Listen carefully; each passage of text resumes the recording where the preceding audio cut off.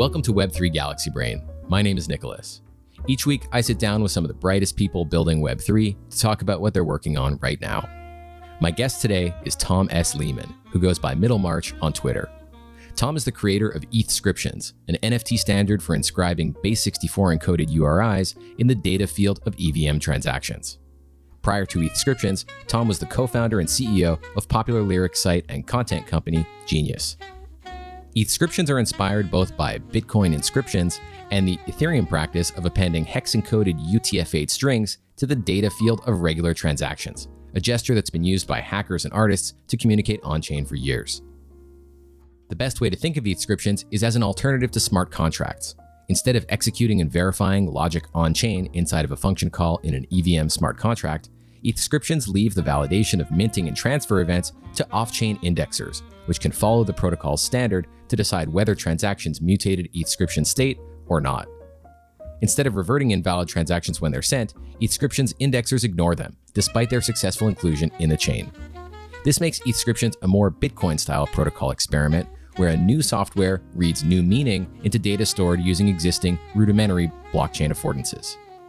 At the same time, Ethscriptions is an artistic meditation that questions the presumed legitimacy of L2s and NFT standards like ERC 721, which both make certain assumptions about how meaning should be stored and computed on Ethereum and other EVMs. It was fantastic talking with Tom, who's an energetic builder and independent thinker. I hope you enjoy the show. As always, this show is provided for entertainment and education purposes only and does not constitute financial advice or any form of endorsement or suggestion. Crypto is risky, and you alone are responsible for doing your research and making your own decisions. Welcome. What's up? I saw you release that tool.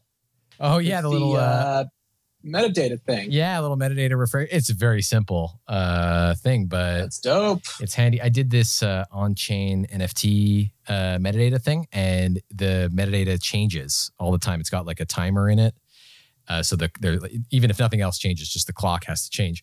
So I encountered this problem with the OpenSea caching not updating, and the refresh metadata meme. And there's no endpoint for it, so I made that little thing. So if anyone has, maybe it's not. I guess Ethscriptions don't have this problem right now. Maybe I guess the Emblem Weaver Vault stuff would. If the Emblem Vault stuff would. I mean, anything that is, but no, there's no.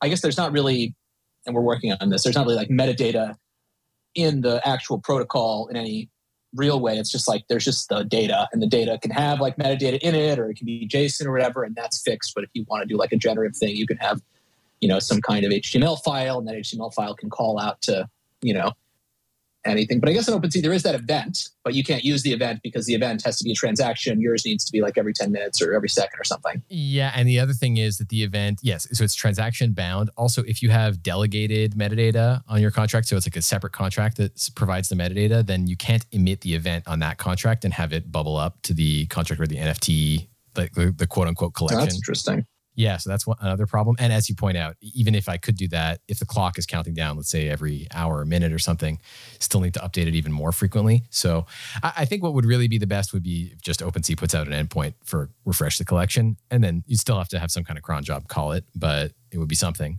But there's just too many NFTs, I imagine, for that. Yeah. Yeah, no, it's a very tricky problem, and I think gets to kind of like a lot of this stuff when people are like, oh, indexers, and I'm scared, the indexer is going to kill me. That's not what people say, but that's how I can see the fear in their eyes. Are we relying too much on off-chain indexers, and indexers are scary? But it's like the problem you're talking about right now, you're just casually living your life. And you're like, well, I got to build this. But really, if you were an indexer alarmist, you'd say, what? Are you kidding me? OpenSea doesn't reflect the state of the blockchain. What if there's an NFT that has metadata that says, go buy ETH because the price is good and that's out of date, and I buy it and I go, what? This isn't, so that's like the, when the indexer is familiar, like in the case of OpenSea or Etherscan, everyone's just like, this is normal. I'll work around this and I'll build my life around this, like the song Landslide. And now with the new thing, it's like how dare you? So yeah, I think it's a fascinating thing. Totally. So, okay, we're going to talk about Ethscription state. There's three big topics. Well, actually, two big topics that I want to talk to you about. We talked a little bit on DM about what you hate most about L2s. So that's one topic, which is kind of, in a way, off topic. Although maybe not, because Ethscriptions is like this, and that's the other big topic, Ethscriptions, obviously how it works, everything, all the details. Because in a way, it is kind of like an alternative L2, right? It is a different way of looking at augmenting the chain. So I give you the choice. I am tweeting, just full disclosure. Sorry, Robbie, just full disclosure. I just tweeted. You can see it. I'm trying to create controversies. I tweeted, Ethscriptions is not like an L2. Join us to discuss. So I'm undermining the premise, okay, to create energy and confusion. But anyway, go on. Sorry, I make sure to comment on that. Anyone listening. Pick sides. Picking sides is very important in social media. So if we want to make this topic relevant, we need to increase the vociferous nature of this conversation. So I give you the choice. Do you want to talk about what's wrong with L2s, or do you want to talk about Ethscriptions first? We'll get to both. Either way. Well, I'm about halfway through the movie Inception, and not to spoil anything, but there's a part of the movie where they're talking about like something, and then how are we going to incept this person or whatever, and no spoilers, but one guy says positive emotion always outweighs negative emotion. A character says that in the movie, and so that's a good movie, and so I'm going to go with that. So yeah, so what is Ethscriptions? Yeah, what is Ethscriptions? So what is Ethscriptions? All right, so one way to think about this is what is Ethereum? Okay, and first of all, no one knows what this is. If you're in this room and you actually know what Ethereum is, you are 0.99, a lot of nines. Okay, there's like 5 nines is a meme, 5 nines. And the reason for this is that most people think Ethereum is the name of a cryptocurrency. So they say, what's the price of Ethereum? Some people within the Ethereum community actually call Ether, which is the actual name of the cryptocurrency, they call that Ethereum. And when they do that, I don't say anything out loud, but I lower them in my mind in terms of like the level. So yeah, I mute the account basically. I don't block them. They're never going to have the satisfaction. I've never started blocking. Why would you give someone the satisfaction of knowing? I just mute. But no, I actually don't mute. I've probably said it myself. I've never said it myself. But the point being, the actual nature of Ethereum is too revolutionary for the human mind to grasp, really. In other words, cryptocurrency is pretty revolutionary. It's like made up money, magic internet money famously. And finally, you can grasp that, and that's it. You're done. But you can't grasp another thing, which is a magic internet computer thing that we can all use and runs on magic internet money and is a whole economy. And it's crazy. So Ethereum is a computer. It's a cloud computing solution that lets you do stuff on it without working in a serfdom, so to speak, with a giant corporation. So if you want to do a calculation, you can do it on Amazon AWS, which I do often, and it's great. It's cheap. Or you could do it on Ethereum, where it's like a trillion times more expensive, but you aren't Amazon's, you're not in Amazon's back pocket.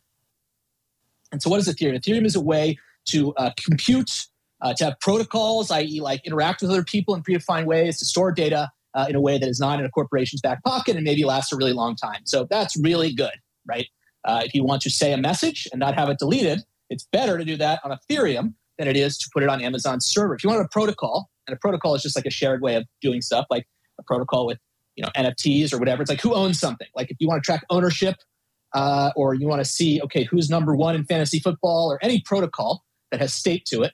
If you do that on Amazon, you might lose it all, right? Like Amazon might delete it. Who knows? So Ethereum is a great place to do this. So Ethereum is awesome. And I just can't emphasize this enough. If you know what Ethereum is, you are very few people know what Ethereum is. You think it's that few? Really, I guess you've got the exposure. Basically zero people. Really? Because you've got the exposure now. I talk to normal people sometimes. Yeah. Well, but also with these Ethscriptions, I'm sure you've got lots of people coming out of the woodwork trying to gamble, essentially, and not really knowing much. So you have even more exposure to what the masses think. Well, it's just, I think people at best think of it as, okay, it is some people know like the catchphrase programmable money, but just like, to understand the real thing is to say, okay, anything you can do on a computer in your house, you can do on Ethereum. Like that equivalency is not very, I think, whatever, it doesn't matter. It's a powerful idea. Now, the problem with Ethereum and the reason Ethereum is bad and will never work is that it's too expensive. Okay. This is one of the most shocking things for someone who is new to it and who first learns the potential of this thing, as I did once, and then has that collide with reality, right? Where you're like, oh my God, okay, time to register an ES name, $150. That's how much it costs me to register in gas, middlemarch.eth. And as I was doing it, I was like, this is weird. Why am I spending so much money on this? But of course I was, gleefully whatever in the game and loving Ethereum. And so I did it. And over time I did more stuff like that. And, at a certain point it catches up to you, think this will never work. This is, it's like in Zoolander, he says, what is this, a school for ants? This is like the opposite. It's like a cloud computing platform for rich people. For whales. And for whales. Precisely. Thank you. That's exactly for whales. What is this for whales? And we are ants. If you're in this room, you're an ant. Sorry. I'm looking whales. at the thing. And yeah, exactly. It's a database for whales. Exactly.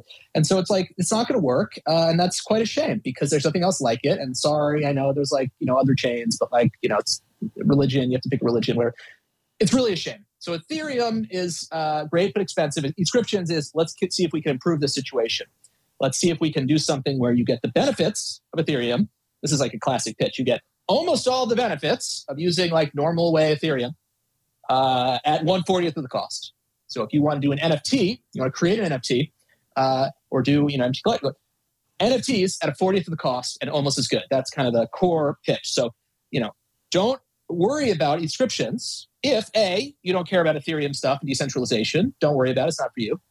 Don't worry about Ethscriptions if you're a whale. You can just use NFTs and regular Ethereum. Don't worry, it's not for you. But if you care about decentralization, you care about not being in every corporation's back pocket and having every second just being manipulated by them, and you are an ant, or at least you're not a whale, Ethscriptions can open up a lot of new frontiers in terms of letting you use this decentralized technology for cool stuff and not having to go broke. So that's kind of the idea basically behind it. Got it. So let's walk through how one is actually made, because I'm sure some people out there still don't know. Maybe can you take us through what the steps are to make one? Sure. So how do you create an Ethscription? So first of all, I want to drop here, and I just want to say, if anyone wants to take a look at this, I'm dropping a new docs site, not DOX, but if you go to docs, DOCS, short for documentation, ethscriptions.com. It's not public, but I'm working on this. So just want to promote that. If anyone wants to give me feedback, I'm always looking for free advice. But basically, an Ethscription, free alpha. Ethscriptions.com, and it's like a section on the site or something? It's not actually linked there. It's just a subdomain. So it's docs, DOCS, ethscriptions.com, and you can, free alpha. see how I, how the protocol deals with some, there's a lot of annoying stuff behind the scenes. So if you want to learn some of that, you can go there. Anyway, how is it created? Every Ethscription starts in the same way as every other thing on Ethereum. Okay, how do things on Ethereum happen? Like we were talking about this a moment ago. Things on Ethereum don't just happen, right? They have to be made to happen, initiated by these things called transactions. So every time anything happens on Ethereum, there's a transaction. Okay, and there's an EOA, i.e. a person or someone who's pretending to be a person, someone with a private key, an end-operated account or a user, whatever. The point is externally owned account. Exactly. A wallet. So there's an externally from owned, most people's perspective, a wallet. Exactly. Something with a private key. Okay, because that's the core thing. These things are signed by something, and if you don't know how that works, no one, it's just trust me, it's a private key, it's fine. I don't even really know how it works. And a transaction is initiated by an EOA. This is so important because contracts don't do anything, right? They cannot initiate anything. They cannot do anything. They just sit there until an EOA does something. All of the creative energy in all of Ethereum initiates from transactions that are created and signed by EOAs. And EOAs are people that are things that are functioning as people. So if you are doing a contract interact... Parenthetically, in 2023, for now, that's the case. True, but... we are living now. Sure. We're living now, so it's good. I would say, but this is kind of this philosophical side, because I would say forever, or they could change Ethereum. Well, account abstraction, and I think we should talk about that, because I don't get the account abstraction thing, and I think there's some weird thing going on with the account abstraction thing, but it does not make sense to me, because you can't just change that. I don't know, but we can talk about that later. Maybe you can explain that to me, because I don't get it. But okay, so anyway. If you want to interact with a smart contract or create Ethscriptions, it's the same thing. It's the same starting point. And in fact, the technology that you are using, the sort of thing, is the same even within a transaction, because it is a space in the transaction called input data. Okay, which is sort of like the notes field is one way to put it. It's sort of like it's another name. It's call data. The idea is you send a transaction, you can send Ether, the native cryptocurrency, but you can also send other information, or at least attach other information to the transaction so people can see it. And so this is how you do a contract interaction when you mint, for example. You send Ether, like you send 0.1 ETH or 0.01. Let's be real, we're antsy. You send 0.01 to the contract. And then in the input data, in the call data, in the notes field, you write, I want to call the mint function, and I want to mint 5 tokens to myself. Okay, and this is how the standard contract interaction works. Ethscriptions is basically taking that same idea and saying, create a transaction, put information in the call data, except don't send it to a smart contract. Right. Just send it directly to another address that belongs most likely to a person with a private key on the other end. So I could send you middlemarch.eth a transaction with some transaction data. Normally, because yours is an externally owned account, it's not going to do anything when that data hits, but Ethscriptions is like a way of reading the transaction data in transactions and interpreting them as representing NFTs, which in a lot of ways, so are smart contracts. There are some differences, but I guess the main difference is, well, maybe let's finish out how you actually mint one. So I'm sure some people know, but let's get that into people's minds. And then we can talk about what some of the implications are of having that different philosophy about writing software for Ethereum. Sure. So exactly what we just said is exactly true. And there are a bunch of different protocols, though, you could make on top of this idea that wouldn't be Ethscription. So Ethscription specifically has a format for the data you send. You can't just send any old data. If you could send any old data, there would be a zillion Ethscriptions out there because people have been doing this for a long time. This isn't a new idea. I didn't make this up. But I did make up a very specific way of doing it that was easy to work with. Okay, so instead of just putting text in there, what you do is in this notes field, in this input data field, you put what's called a data URI. Okay, a data URI is just a fancy way of saying it's data plus information about what type of data it is. So it could be like image data, like PNG image data, and then it also says that it's a PNG. So you know what to do with the data when you get it, basically. So it's basically just like a long string of text. Most of it is like garbled. You can't really tell what data is included there, but right at the beginning, it's going to announce, hey, this is an image. So interpret this as an image. Correct. And that is, a pretty standard way of doing data interchange stuff, pretty normal. And if you send one of those, okay, you put that in input data, the to of the transaction will be, according to the protocol, the owner of that. So if I send to middlemarch.eth of that Ethscription, you'll become the owner, I'll be the creator, and your indexer will, or anyone else who writes an indexer, whether they're using your implementation or something they write themselves, will follow the rules of Ethscription and determine, looking at all the transactions that have ever happened on Ethereum, here's one that corresponds to the protocol, the Ethscriptions protocol, and thus I will show an NFT on this website, for example. Precisely. And then it gets more complicated because there is, with protocols, you often have this notion of state where, you're creating this like imaginary world. And now like NFTs, of course, have a ton of state, like ownership and, often, fancy on-chain NFTs will have more state or whatever. So it's like you're creating this like world that you can kind of live in and do interesting stuff like trade things, not just look around. So Ethscriptions has state, and state is, some of the state is unchanging, like the creator of an Ethscription never changes, but the owner will change. And so there's a way of sending an Ethscription to someone else. There's other ways too, but the main way, because today, is if you take an Ethscriptions ID, okay, and that is the ID that is the same thing as the transaction hash of the transaction that created the Ethscription. Mm-hmm. So if you create an Ethscription and go to Etherscan, you can see in the URL, there's this long, 66 character garbled thing. You can use that, and that is zero. Precisely, yes. And so you can take that and put that in the call data, in the input data of another transaction, and send that transaction to someone. And provided you are the owner at the time you send that transaction, that will be a valid transfer. And so if you are creating an indexer or a explorer for the protocol, you would need to store every transfer that happens, and then make sure that you filter out the ones that are legitimate, i.e. the ones that are sent by the actual owner, and then you can trace that transfer chain to the end, and then the to on the final transfer is the current owner. And so that's how, if you wanted to create a site for trading or a site for viewing like NFT style, you'd be able to compute the current owner. And that's the kind of core of the thing, the existence of the thing, the creator, and then the current owner. So for example, Nicholas.eth sends base 64 encoded data : image PNG something. I send you a little picture to middlemarch.eth, and then middlemarch.eth can send a transaction where the TX data is the hash of that first transaction where I created the Ethscription. You can pass it on to somebody else by sending them that hash. And the indexers are kind of the ones that surface the information and check the veracity of the claims so that if you then send the same transaction hash again to somebody, that transaction will be ignored because you no longer own the NFT. Correct. And then actually there is another element of stake too that I did not mention, which is important, which is that all Ethscriptions are unique. Yes. So if you create an Ethscription and then you say, okay, I'm creating this, but there's another Ethscription with a lower block number or a lower transaction index in the same block number, and it has the exact same content, then yours, the second one, the duplicate one, will not be a valid Ethscription, will be ignored. Now it'll be on the, it'll be on the blockchain and the data's there and you can check it. And maybe there's another protocol that someone makes that says it's okay. But from the Ethscription standpoint, it does not exist. And anything claiming to show a list of Ethscriptions cannot include that under the protocol. And so that's another thing that you have to keep track of when you are, creating an explorer or an indexer for this. You have to know, the whole history basically to know what's valid. So I wanted to ask you about this. I had a few questions. First of all, why ignore duplicates? What's the philosophical or engineering reasoning behind that?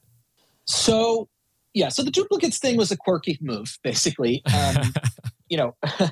It typically not a good move for a protocol to do that because it's now very, very difficult for a lot of things. And it's a lot of problems. But I think the idea is basically kind of unique, getting at just like it's just the fun. It's about fun, basically, because if you look at anything out there right now, everyone's always talking about firsts. Like everyone has this thing where they say, intellectually, I know firsts don't matter. Just look at the history of science. Like who was the first person to discover oxygen? Such a statement doesn't, that's what people say, right? Firsts don't matter. Priority claims are irrelevant. But then everyone's like, I'm the first, blah, blah, blah. I'm the first this.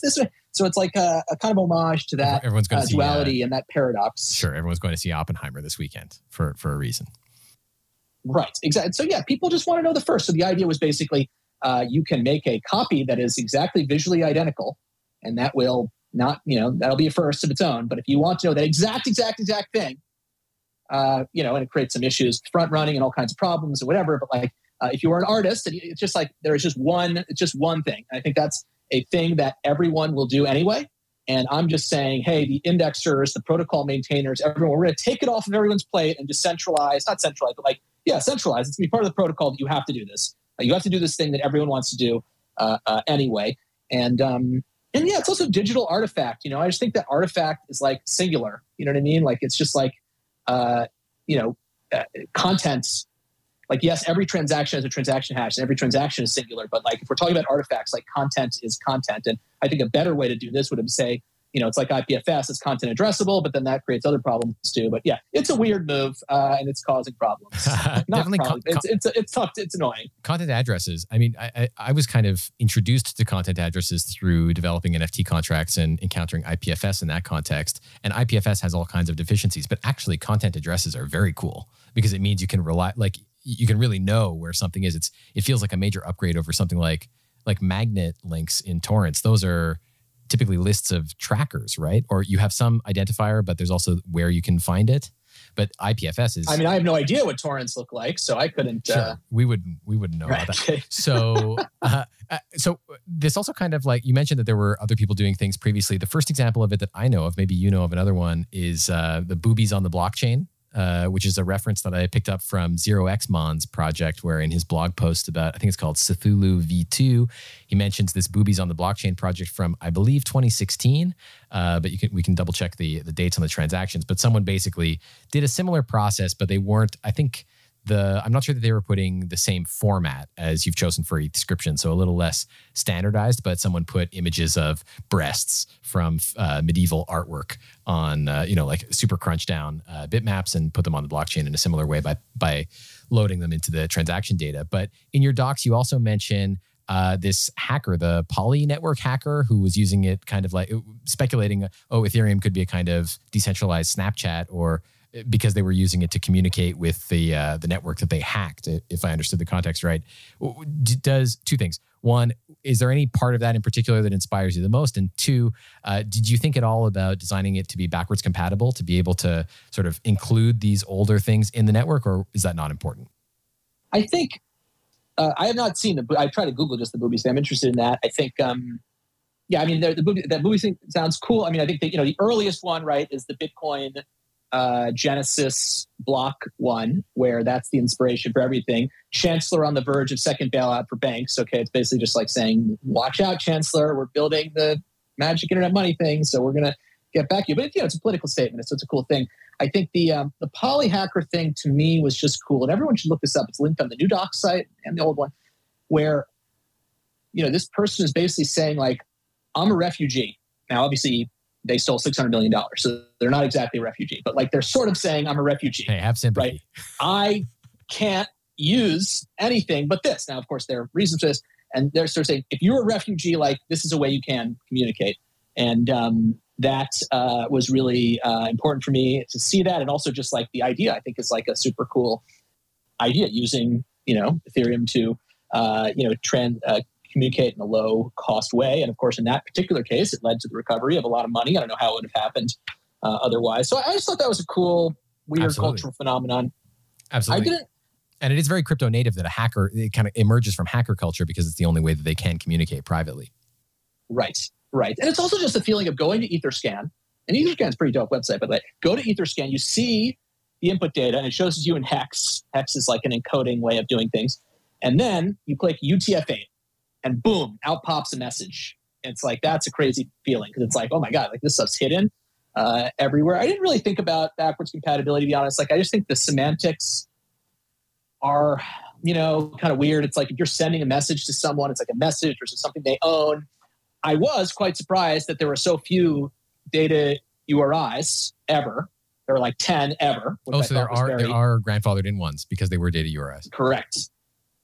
Yes, there's about 10. The first one in 2016. If you go to ethscriptions.com/ethscriptions/0, you can address them by their number in order 0. You can see, and it's a very funny image of a cat. It's a meme of a cat staring off into the distance, and the text is "Human society shall be enciphered," which is sort of a weird text. Oh, geez, iconic meme. 7 years ago. Yeah, awesome. It's cool. But I use Google Big Data for this. If anyone wants to know how you search call data historically, it ain't cheap. All right, it's like $5 a query. So get it right. If you're using this big data thing. So what would a query in that would be like? How specific is a query in that? What are you searching for? Anything that starts with data : or something? Yes, basically. In the end, yes, that. And I searched for a bunch of other things to try to validate it, but it's hard, because how do you actually someone, I forget who, linked me to this BigQuery thing, because without the BigQuery thing, there's no way to search it. Maybe the graph? I guess it's not emitting events, so you can't. Can you just do call data like that? To be honest, the graph is another thing I've never quite totally understood. If someone wants to explain it to me, but I don't think the graph or any of these things has call data is just not typically indexed in this. Yeah, I don't know. I don't know. We should look into that. But in any case, yes, it is. It is certainly using the graph is more complicated. By the way, if anybody's curious, it's boobies.surge.sh, surge.sh. If you want to see that boobies on the blockchain thing, the website's kind of falling apart. But you can get to the transactions where they sent. Actually, maybe you can. I'm not sure the links work either anymore, but you can take a look. I think this says 2017. 2,185 days ago. Pretty good. So I wanted to ask you more about the indexer, speaking of BigQuery. So what does the indexer do? Because you mentioned that it's like easy, I think you call it, to write the indexer. So what are the steps of creating an indexer if you wanted to think about doing something like that? Yeah, as part of these docs changes, I'm going to eliminate where I say that. When I first launched the protocol, because I built it quite fast, the indexer, when I first launched it, I thought, it's not so bad. It's not easy. Okay, I will take that back. There are a lot of tribulations and so forth, trials as well also. So basically a couple of important things on the indexer. So one is that there are edge cases, okay? And that's, annoying. So here's an example. When you create an Ethscription, the 2 on the transaction is the owner of the Ethscription, okay? What if there is no 2? When does that happen? How might that happen? Right? I know, it's you really got to learn this nerd stuff. No, if you create a contract and the bytecode of that contract is a valid data URI, there's no 2, and so this only happens. How do the transactions work when you deploy a contract? You're sending them to a precompiled address or something? something, I don't, to the blockchain. I think this is like, I don't know that much about how Ethereum works basically, but yes, okay, we should find there's no two. And in an Etherscan, they will show you two brackets contract created, like to sort of pretend that it's going to the created contract. There's no two when you get from like alchemy or in real life or whatever. And so anyway, you have to deal with stuff like that. That only happened once, and only because someone was playing around with it. So that's pretty unlikely that would happen. But when it does happen, it grinds the whole thing to a halt. So this is like the key with an indexer is because they're a state, you have to do everything in order. And so if something unexpected happens, you have to stop doing everything and just wait, basically. Because if you continue processing, depending on how you resolve that weirdo thing that happened, that might affect the state. So like, for example, in this particular case, if this was a valid Ethscription, even when there was no two, then that would affect other Ethscriptions with the same data later. And of course, transfers are very order dependent as well. And so the number one rule is you have to go one transaction at a time in order. And if something weird happens, you blow up and just don't do anything until it's fixed. So, if an indexer falls behind, people can't rely on it. So that means you have to kind of watch this thing and make sure it doesn't blow up.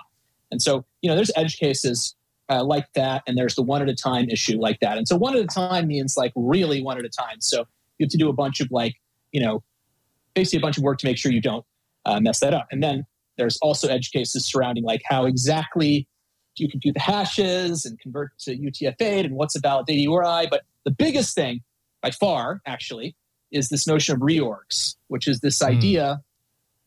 Actually, this is I think it works now. I've tried a lot, but not so bad now if you really figure it out. But just like the idea of it is very scary, which is the Ethereum blockchain sometimes changes, right? The most recent blocks can change. Every block can change, I guess. I don't know all the details of this, but I thought this never happened. But it turns out it happens a lot.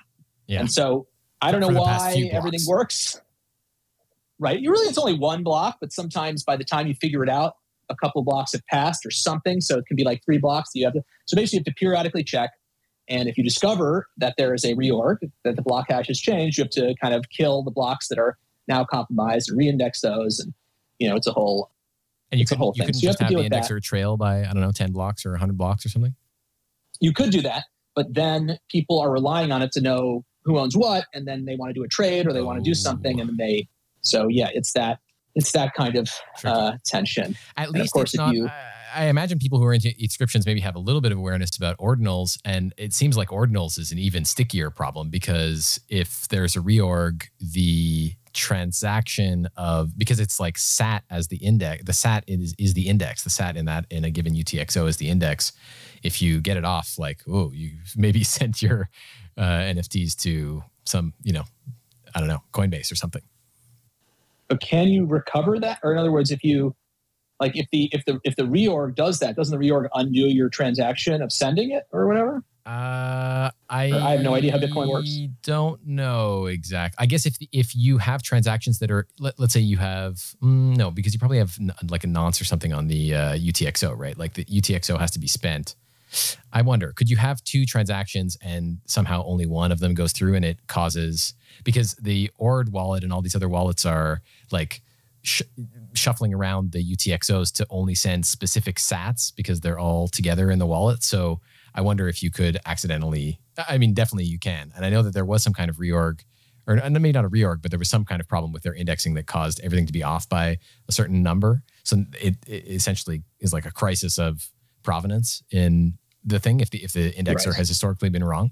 So that seems even worse because here the worst thing is just, I don't know, you need to check that the transaction, that the Ethscription has actually been sent and no longer belongs to somebody if they ever try and execute the same transaction. But every transaction that the person sends is potentially shuffling the location of the ordinals and the inscriptions in their wallets. Anyway, scarier. Right. Well, definitely the ordinals thing is, I didn't do, and I don't know how I would have done. It seems really complicated. The actual order. I think UTXOs, this thing in Bitcoin. Like, it's funny. A second ago you said, I assume people in Ethscriptions understand Bitcoin. It's like no one understands. I don't understand it, but like UTXOs are basically a thing that helps with this. I think you could still order all this stuff without UTXOs. It would be harder, is my understanding, basically. Well, but I didn't want to do it. Yeah.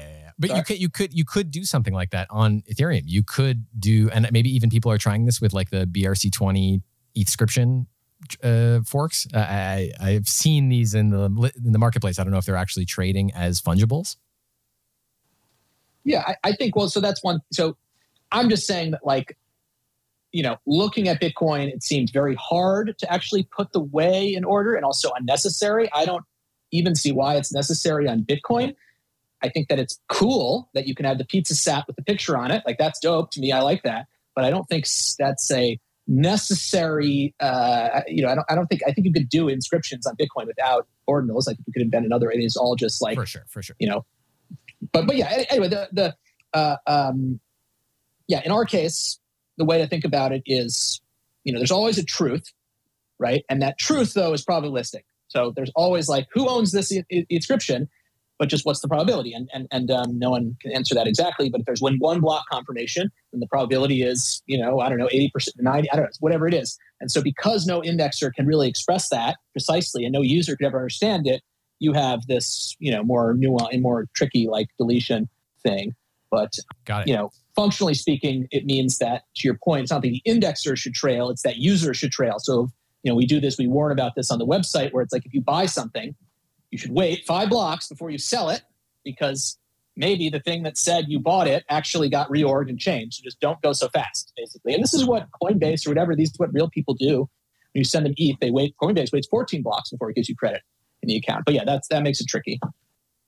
Right. It's interesting what you say about people then wanting to do subsequent trades. So you can't just trade, or the UI just needs to represent it in a way that's safe. So we're kind of touching on this subject that I wanted to talk about, which is from Ordinals. Because they have a wallet that's a fork of the Bitcoin node software that has additional functionality for doing the exact same kind of indexing that you're talking about with Ethscriptions, but for their system, which is quite different because they don't have the same notion of transactions and accounts as Ethereum. So they're finding new ways to achieve that in the Bitcoin land. But what I learned from Ordinal studying it, whatever it was, whenever it launched a year or 6 months ago, is that there's this alternate design philosophy inside of Bitcoin, which I feel Ethscriptions is really evocative of, which is that you can put data onto the chain in different ways, maybe more limited ways in the context of Bitcoin, or cheaper ways in the context of Ethscriptions, where there's no contract, but instead you're just packing data into an affordance for holding data in Ethereum, and then you're indexing it. You're looking at the blockchain in a new way and saying, if we look at it according to this new protocol, we can suss out something that's some information that's hidden here that wouldn't be perceived of if just regular Etherscan doesn't know about this protocol. But we invent the protocol, the social convention, and then we build software to make it easy to interact with it that way. We don't need to add features to the blockchain or new ERCs or new IP standards or any kind of new software aside from just a new way of looking at the blockchain. Do you think about this at all, that it's like a very alternate kind of design philosophy to traditional smart contract engineering on Ethereum and much more similar to Bitcoin? Yeah, I think I do think about this maybe every second of every day of my life. Yeah, no, this is exactly what I think about every second of my life. Yes, I think everything you say, it's exactly accurate, like that I would say. I think the only thing I would say is the idea of positioning this that we're talking about now as an alternative or different, I think is very interesting, because talk to a normal person about NFTs and see what they say, right? They don't say, oh yes, the standard thing and Ethscriptions is the weird thing. They say, what are you talking about? Get away from me. This doesn't mean anything. Right-click save. You're insane. So that's the status quo, right? NFT people are absolutely insane, right? I love NFTs. I've done 1 million NFTs. I've owned 1 million NFTs, spent a lot of money, lost some money. You're insane, right? So there's no status quo of great, except, it's not like counterculture thing. It's like both of these things are incredibly counterculture, okay? Yes, NFTs have greater adoption within the world of 1 millionth of 1%, and the world is hated by many normal people or whatever. And so that's real. But there's no objective or even close to objective way you could say that one is like the normal way and one's the weird way. In fact, I would say the construct of a smart contract is weird, right? That was the weird one. Super weird. Now, the way it was sold to us was it's weird, but it's actually sick, right? It's actually amazing and weird, okay? And it turned out to be correct, but it was also expensive. So I think to me, the simpler thing, the more natural thing is to say, hey, people are doing things out there and that's real, right? Let's look at what the people are doing. Why do we have to copy what people are doing into another place that's super expensive and look at that? Why don't we just look directly at what the people are doing? So in some sense, right, this is a far simpler way of looking at the world, because it's just, it includes the same thing that the smart contract view includes minus a thing. So it's like you have less things out there. So it is simpler. So, this is, of course, somewhat of a troll perspective because, of course, smart contracts are the orthodoxy here and we're up against that or whatever. But I think it's an alternate way of looking at the world. And I would challenge anyone who thinks that smart contracts are just like the capital TH normal way, when in fact they are a competing worldview. And, people should try different worldviews out and see what works best for them. Absolutely. And that's one of the reasons I think Ethscriptions is very, very cool, despite many in the mainstream NFT world dismissing Ethscriptions, I presume, on the grounds of it not being ERC 721 or even 1155, one of the more common smart contract standards. Instead, it's really exploring a new territory and saying, we believe in Ethereum as a substrate, but maybe we don't believe in some of the presumptions of the standards. So I think that's very, very cool, regardless of whether or not you like Ethscriptions or collect Ethscriptions. I just think it's very positive to explore these other ways of even conceiving of what it is we're doing when we're working with blockchains, making art on blockchains, making infrastructure. That's very cool. Yeah, and look, the other thing I would just say here is to anyone who's, who doubts Ethscriptions or thinking it's like, when I first heard about ordinals, I thought it was the stupidest thing I'd ever heard in my entire life. And if you had told me about Ethscriptions, I would have said the same thing. It is, as any Ethereum maxi, like I was in that mindset, okay? I was completely dismissing this stuff. I thought, hey, I thought indexers are centralized, like all this stuff, you need smart contracts. So I think open your mind to this because it is a... it's I was there, it's a anyway, I don't know what I'm saying. Good. Yeah. Open your minds. Open your mind, open your minds to Ethscriptions. So, and more actually, I mean, really it's a little bit tongue in cheek, but the truth is open your minds to thinking about using the blockchain in different ways. And this is a way that's actually been used many times by people and doesn't have, in some ways, as many requirements as the standards do.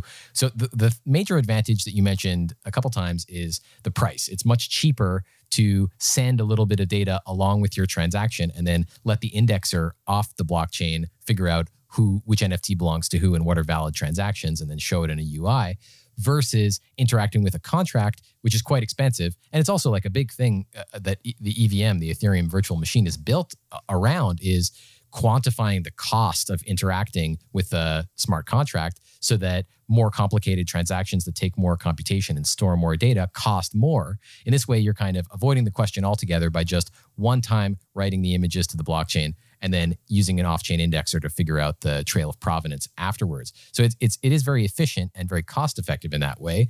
And it has a different relationship with the off-chain indexing, which, by the way, we're all using all the time when we interact with regular old ERC 721s on Ethereum, like OpenSea and all these other tools, Etherscan, et cetera, that surface the information.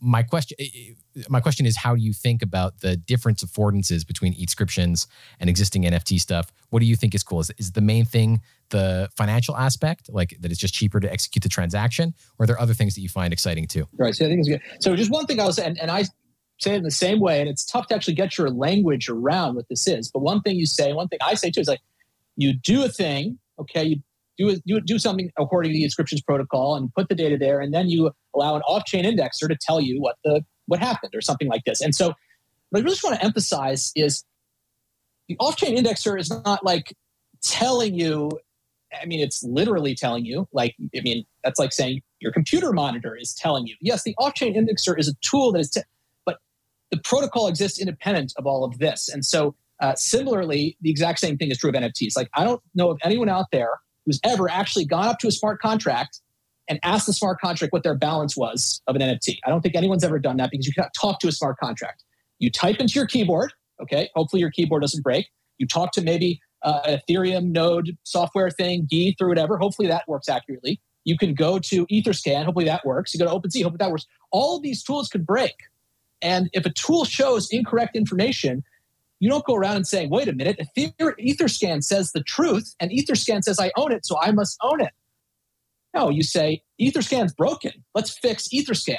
You know what I mean? And so the same exact thing is true in Ethscription. So from an epistemic standpoint, there is literally zero difference, right? Literally zero difference. You are using tools to understand what is going on in the blockchain in either case. Now, in Ethscription's case, we're early, right? And so just like in the early days of anything, it's not so easy. But from an epistemic standpoint, from a philosophical standpoint, it's the same. And the reason for that is smart contracts have no information in them. Smart contracts don't exist. It is a construct that plays out through your interfacing with these tools. But if you are watching someone use Ethereum through these tools, there is no way for you to know whether they're using Ethscriptions or the smart contract version. It's impossible. Right? Because smart contracts don't have any unique. Anyway, so this is my thing. The other big advantage I would say is that not having to create a smart contract is liberating. You don't have to decide what you're going to do before you do. Like, okay, I want to do art. Okay, first I have to deploy a smart contract. What am I going to call that? Is this going to be a collection or what?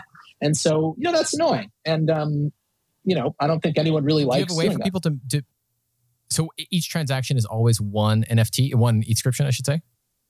Right. So this is a challenge, broadly speaking, because you might want to have, 100 of them minted in one transaction. And, I can't say for sure that won't happen ever with the protocol, whatever. But yes, the whole point right now is it's one transaction ID, one transaction hash per Ethscription. So one per Ethscription. And so if you want to create a collection, you either have to do it manually or give your private key to a JavaScript thing you write, which I've done this before. I could expose some of this code and, be careful. But you can also automate this process. But yes, there's no way right now to do the NFT thing up mint 500 in one transaction, and I think that's kind of cool. But it's also a limitation depending on how you look at it. Right, but of course the protocol, as you kind of hint at, could evolve to allow, for example, one transaction, and somehow in the data you mention how many you are minting, and then the indexer could allow you to transfer. Let's say you mint 100 of them in the initial transaction, then you can send 100 times a transaction with that transaction hash, and the indexer will just follow them around the blockchain. It's conceivable that it could be integrated into there's nothing deeply philosophically incompatible about it. Correct. Yeah, and we will do this, but it's just more so that I think the most likely outcome will be not that multiple Ethscriptions are allowed for a single transaction, but rather multiple logical things happen from one Ethscription. So I like the idea of the Ethscription just being kind of like, the richness thing on top of the transaction. And the richness thing can be an image, or the richness thing can be 100 BRC20 type tokens, or the richness thing can be 100 NFTs. It can be a lot of stuff, but just like, I like that one-to-one correspondence of like transaction, like, hey, business, all business. And then the same hash corresponds also to this rich world. Anyway, this is like kind of head in the clouds. But yes, there will be a way to do this for sure. It's just like the exact way to do it. We got to be careful with, but yeah, it's for now. So I'm just thinking through for a little bit of future speculation. Of course, no commitment to anything here. But let's just say there were a BRC20 style. Essentially, what a BRC20 is, I guess, for people who are caring about it. Maybe you can explain in more detail. But again, without creating a contract, you create an issuance event, and then an indexer is able to interpret subsequent transactions and determine if they were valid or not in order to track something like a token, a representation of a token, without having a smart contract. And that's why it can be achieved on Bitcoin as well. So something similar could be done with Ethscriptions. I guess it would give you huge gas savings and also probably significantly reduce the surface for security problems, especially for something as simple as like a meme token, where if it's a meme coin, there isn't substantial logic in the contract. It's not like a stable coin or something complicated. It's really just tracking provenance of some fungible token around Ethereum. So you get probably a better risk profile with something like that and way cheaper transactions, right? Yeah. I mean, again, when I first saw people do the fungible tokens on Ethscriptions, I thought it was stupid, right? This is like the guaranteed way for something to be cool. But I think it's dumb, because I thought, well, this makes sense on Bitcoin. Maybe it's still pretty dumb there. But here we have the smart contracts and the ERC20s. But then I started to think and, realize, hey, maybe there's something really important going on here with tokens and even beyond it. So yeah, everything you said. When I think of tokens, though, I think, okay, what actually is happening here? It's less about tokens specifically, although tokens are leading the way, and more about just this idea of like what you would call a higher level protocol, which is to say a protocol that assumes Ethscriptions are real, which, already that's a step, right? You have to like Ethscriptions, but assuming Ethscriptions are real, it defines higher level concepts, and in particular higher level state in terms of Ethscriptions primitives. So in Ethscriptions, there's very small amount of state. There's like what's valid because of the Duke's rule, and there's who owns what. That's the state. These people, right, the people into this want to add new state like balances of tokens. Like that does not exist within the Ethscriptions protocol. But can we figure out a way to represent it using Ethscription primitives, like if you transfer, if you announce your intention to mint, that can be a form of digital artifact that's not actually an image or whatever. It's like an announcement. You announce this, someone sees this, they can know. So that I think is a really, really, really powerful idea, which is to say the big question of what higher level concepts and crucially what like higher level state can you represent here? Because fundamentally, if you're just, quote unquote, if you're just doing cheaper NFTs, like that's amazing and you're serving a ton of people and that's brilliant and I love that. And if I could just do that, I'd be a huge success in this. But there's limited semantics there, okay? You really can't go that far. You can't do tokens with just that semantics. You need something else.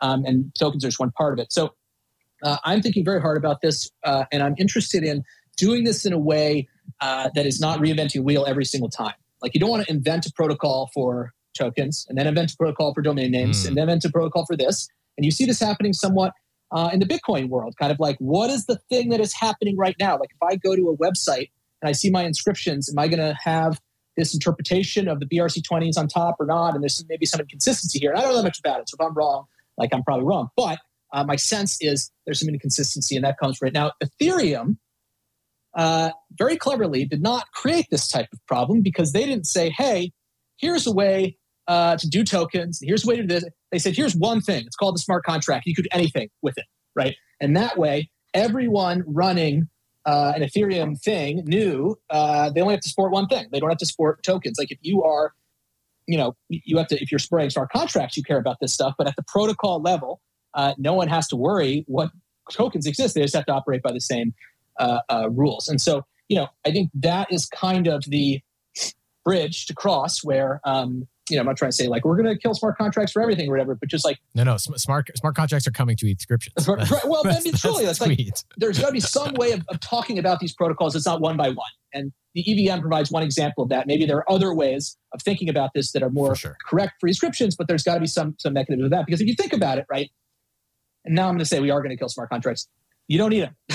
You do not need them for anything. Okay, that is a hard and fast truth that a lot of people don't like to admit or won't even admit, but it's true. You do not need a smart contract for anything. And so practically speaking, you do. On planet Earth, you do. But in the fantasy of an Ethscriber's murderous, eyes, you know what I mean? But no, we're not going to murder smart contracts. We love smart contracts. But yes, I am interested in these things very much so. So basically, to summarize, if you come up with a smart enough abstraction on top of Ethscriptions, like you did for the data URIs, but in this way, allowing a person to describe something additional about how an indexer should treat the asset that's being created in the mint transaction, the issuance transaction, then you might be able to capture a lot more use cases in the same way that smart contracts capture many, many use cases, instead of prescribing a specific format for a fungible token, a format for domain names, as you say. So if you can, essentially you give developers, third-party developers, an affordance for writing standards on top of Ethscriptions, which is really just to say you're giving developers a way to communicate with the indexer in a way that the indexer can anticipate, understand, and sort of enact when it does its indexing of the entire blockchain. Precisely. And of course, I would debate the exact phrasing of the way you're saying indexer, but I think you're making yourself understood. That's more important than my philosophy. But yes, developers. Remember this? Steve Ballmer has this famous thing. I do.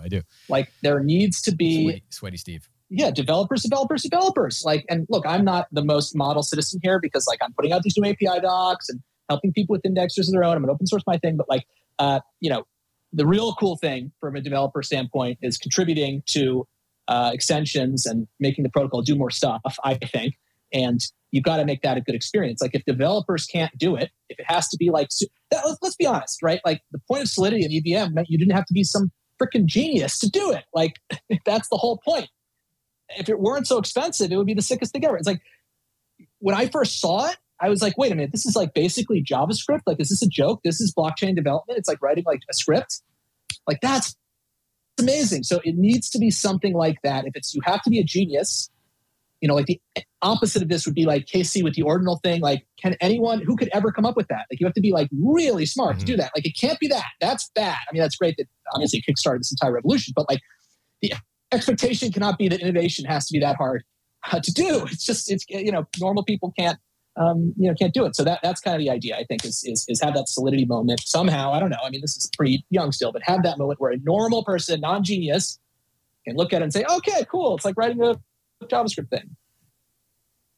Totally. And if you can make it, I mean, because you're already working in kind of web standards, you don't need to make something new necessarily. You just need to come up with a standard way of describing things. Is it you working on this solo, or are there other people who are now helping you develop?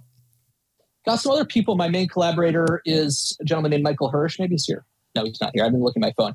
Y'all should follow him at 0xHirsch. I think HIRSCH, but he's done an incredible job with everything. And, I would also be remiss to not say, looking at this chat, I'm just going to give some shout outs. We got Max, who's been huge. Okay. Tom might not be in here. Bread has been instrumental in making me even more extreme on many topics. Adam in the game on Emblem Vault. So yeah, it's a community effort, and I'm leaving off like a zillion people's names, but yeah, it's cool. Very cool. We have about 10, 15 minutes left. I saw a bunch of people were retweeting the room. Thank you very much. Happy to share out the space. And I should also let you know that I do this every Friday afternoon at 5 p.m. So please come through for interesting interviews like this.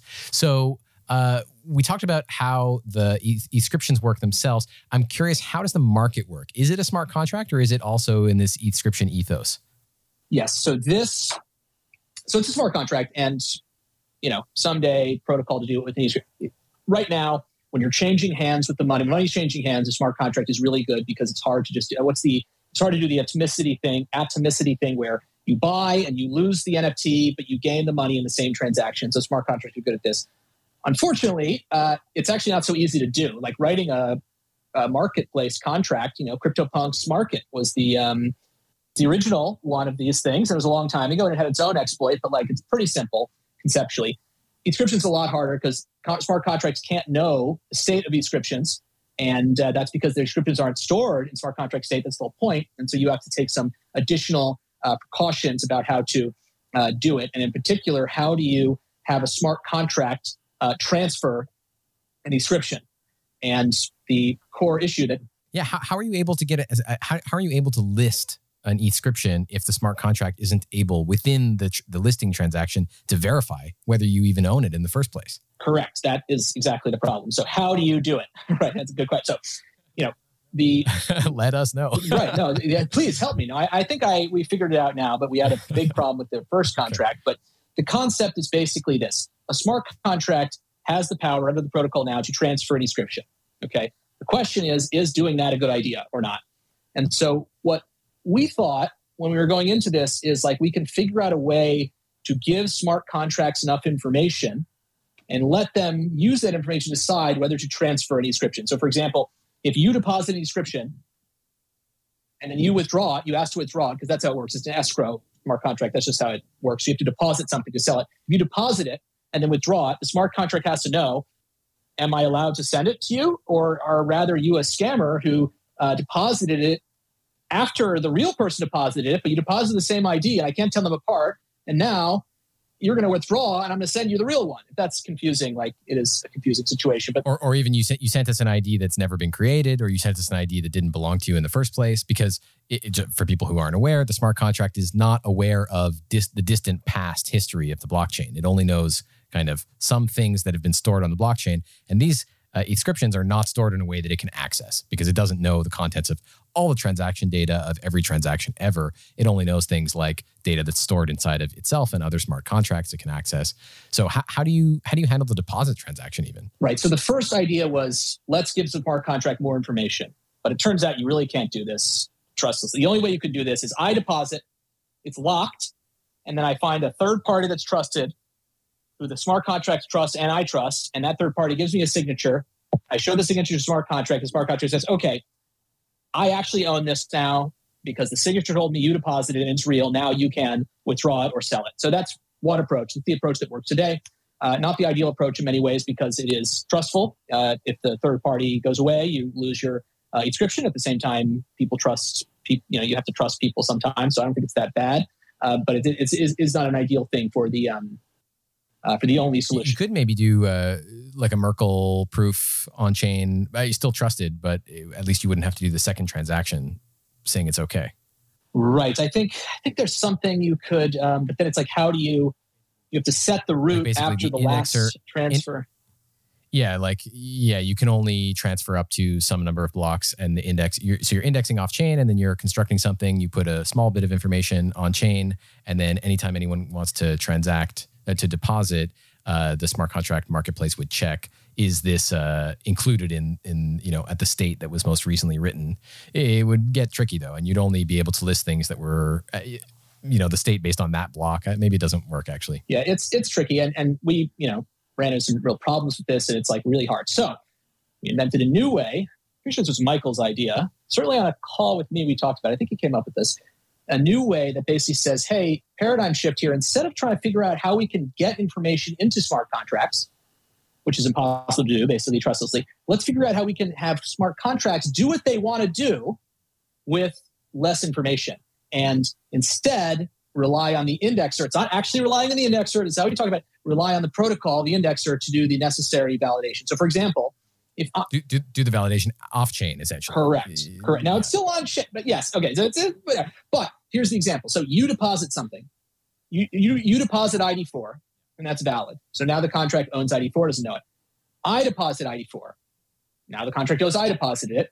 Now ID4 is in there, but from the contract standpoint, you and I are equivalent, right? It doesn't know who is the actual depositor. So I go to withdraw ID4, the smart contract gives it to me, and you've just lost your inscription. So the question is, who is the depositor is the question in the escrow scenario, because the depositor has extra power over a random person, right? Like the person who actually deposited has extra power. And so we give smart contracts this tool, which we're releasing next week, which is basically a way for smart contracts to say, let Tom transfer this to Tom if and only if Tom was the one who transferred it to me. Okay? So when I go to deposit, we both deposit ID4. Mine's fake and yours is real. Okay? Now I say withdraw, and the smart contract emits an event that says, send ID4 to Tom if he was the previous owner. And then you withdraw, and it says, send, his name's Nick, right? Okay, sorry, I see the ends. Nick. So send ID4 to Nick if he was the one who was the previous owner.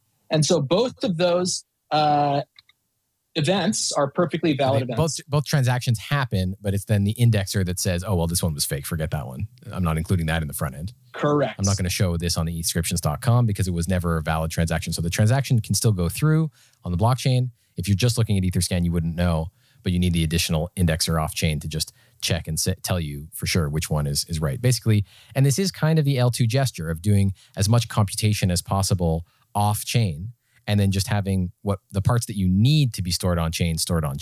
Right. And just to be clear, like the same thing happens even today. Like if you go to transfer something that you don't own, the Ethereum level transaction will succeed, but it won't, show up. This is a more sophisticated version of that, but it is not, and likewise, if you create an inscription that is, a duplicate, like anything that is like stateful in your actions are going to be potentially invalid and yet succeed on the initial transaction level. And yet, and so this kind of raises another broad question about the protocol, which is, how do I know what just happened?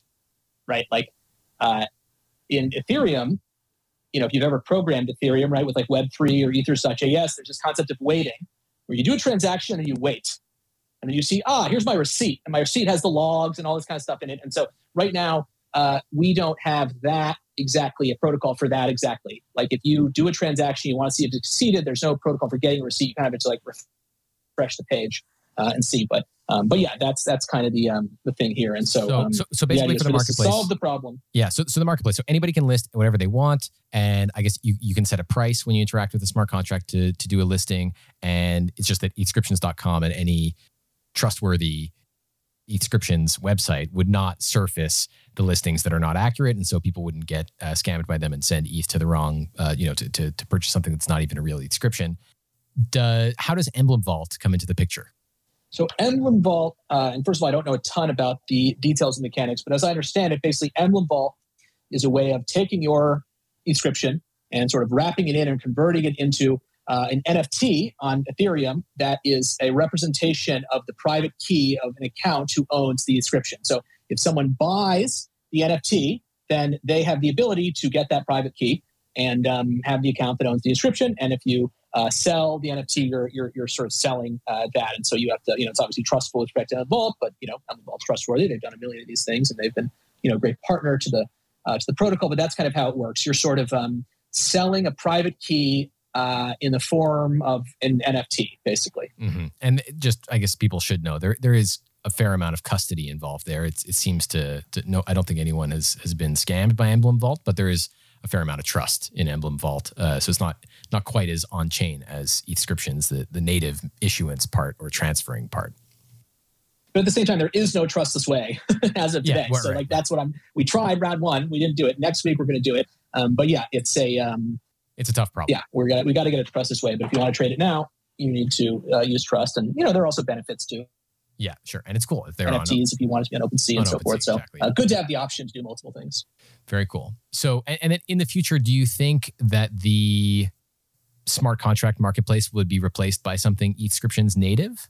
Because you do need something to, I mean, you could pass the hash of the token ID along with some ETH to someone and say that is a purchase. And they could, in some reciprocal way, have announced the listing in an Ethscriptions native kind of way. But, it's up to the indexer and following the protocol rules to enforce. Do you think that's a likely future? Right. I think that's a great question. I mean, I think the answer is yes. Obviously, I would never say no, of course we're going to do this. I think that the question is I don't want to further I want to do as limited increasing as possible of the, semantics of the Ethscription protocol. It's funny, when I launched, I actually discarded the idea to do smart contract transfers, which I had already, and postponed it. And then even then it was a bad idea. Anything you do with this stuff is just who knows? It's creates complications. So you want to keep it I would like to bundle this. Yeah, just take that higher level. This is a higher level question. Maybe instead of paying with, paying with ETH, you're paying with a BRC20 type coin. How would that work? But at some point, ETH needs to get into the equation, or real value needs to get into the equation somehow. That's something to solve. But yeah, I think this would be in the Ethscriptions native. What do you call them? They can't be ERC20s. That's already taken. But BRC20s on Ethscriptions could be a native token for Ethscriptions itself, and it would be relevant to everybody who plays with it. But it would be incompatible with Uniswap, for example. Well, maybe Uniswap launches on, but yeah, you can really get your, it's not that I think about this stuff a lot, but yeah. I think, if there were a way to have any, native token like SEC, whatever, but suppose you had some kind of ETH type, I don't know how it works with the bridging of ETH or whatever, but in 6 months, everyone will probably be bridging ETH into Ethscriptions and, interacting with Ethscription smart contracts and buying, things, and it's all going to be in this world. So yeah, that I think you can look forward to, but yeah, I think there's just no reason. The reason why I say all this stuff is there's no reason that you can't do it. Right. And it's cheaper. It will be cheaper. It will be cheaper. Do you imagine that an Ethscriptions specific wallet would be necessary, or traditional ETH wallets allow you to do everything and it can just be a website that gives you the additional information? Yeah, I like MetaMask. Everyone hates on MetaMask. I like MetaMask. I think ultimately, what does MetaMask do for me, even with Ethereum? I don't really use it to see what NFTs I have. I use it to do transactions, and you can transfer things like tokens, which wouldn't. But yeah, I think it has to be a good website, and it has to be it just has to be much more alive, basically, because MetaMask or any of these other things, right? You get the you get the liveness on regular Ethereum by transaction validation, and MetaMask says, even on regular Ethereum, it's kind of ridiculous. They'll say this is going to cost $20 million. Just tell me it's going to fail. Okay, why are you telling me this? But you have this benefit of the protocol itself, having this liveness thing where the transaction will fail. And so you need to be more alive in the world of Ethscriptions. But, who knows, down the road you have, indexer nodes who are piping the thing into the thing. You actually don't have to be that alive. You just have to stop people from doing things when you're behind, and so it's kind of that combination. Which is actually not so hard. Yeah. Even on the site already, you have how many blocks behind the indexer is, if any. So you just, make use of that. Lock them out. Exactly. There's we talked a little bit about like different kinds of ways the protocol might change, improve, add features in an intelligent way that's really extensible and enables a whole community to flourish. What are ESIPs? And maybe can we talk about the first two that have already happened? Sure. So ESIPs, Ethscriptions, improvement proposals. When you start a protocol, one of the fun things you get to do is start this whole thing, right? It's like you get to copy paste the EIPs and there are other EIP stuff like Ethereum improvement proposals. So, fun to kind of copy paste that. But yeah, you want to create a formal way of talking about what you're going to do because, there's a decent amount of specificity here and, it's good to kind of lay it out. So there have been two proposed, one final, one draft. The first was, probably a mistake realistically in terms of like the thing we were trying to accomplish. It was the smart contract transfers. I mean, it's a perfectly secure and good thing to have and something we needed to have. And I'm glad we have it like we needed eventually. But it's the first thing to do. Maybe we had to learn from it, but like, can you just explain what it is for people who don't get it? It was just a very basic contract event. That contract would mint an event that would have to transfer Ethscription and have a recipient and ID. And if the contract owns it, it would transfer it to the recipient, the ID in question here. And that is, So it would basically enable smart contracts to emit an event that the indexer would pay attention to. So now suddenly smart contracts can also send Ethscriptions, not just receive them. Correct. And the way it was done was under a false notion of what simplicity means. Because we were thinking like, wow, this is super simple. Of course, let's just do the simplest thing first and go. And this is the simplest thing. And we go. And in some ways it is, but it's not actually the simplest thing because to use it correctly is too hard, basically. To use it correctly, you need to have a very, very specific idea that includes a third trusted third party. And, it's just a dangerous tool. If you use it from the perspective of someone who is using smart contracts before Ethscription. So I would basically say, unless you really know what you're doing, you probably shouldn't be using that function. It still should exist. It's absolutely necessary for some reason. Like if you, at the worst case scenario, if you have a contract and things are locked in it and you need to get them out, then this is like, you need this event. But I foolishly thought that this was a simple thing when in fact it looked simple, but actually using it was so complicated. Where's the trust? And that brings us to ESIP2. Where was the trust? Where's the trust? Who are you trusting in the smart contract transfers? This was just the idea that like you needed a trusted third party to tell you as a smart contract, what do I own and who deposited it? That was kind of what we were talking about a moment ago. This was the thing that because it opens it opens the potential for the smart contract to rug you more easily because the source of truth is the emission of these events, which is the purview of whoever wrote the smart contract and however they wrote it, rather than like truly following the provenance of the thing in a more direct way. Yeah, it's just like it makes it hard for smart contracts to express their actual intent. In other words, without knowing who is the depositor in an escrow situation, you really can't use this event successfully. And so you need someone to tell you who the depositor is, and that's trusted or whatever. So anyway.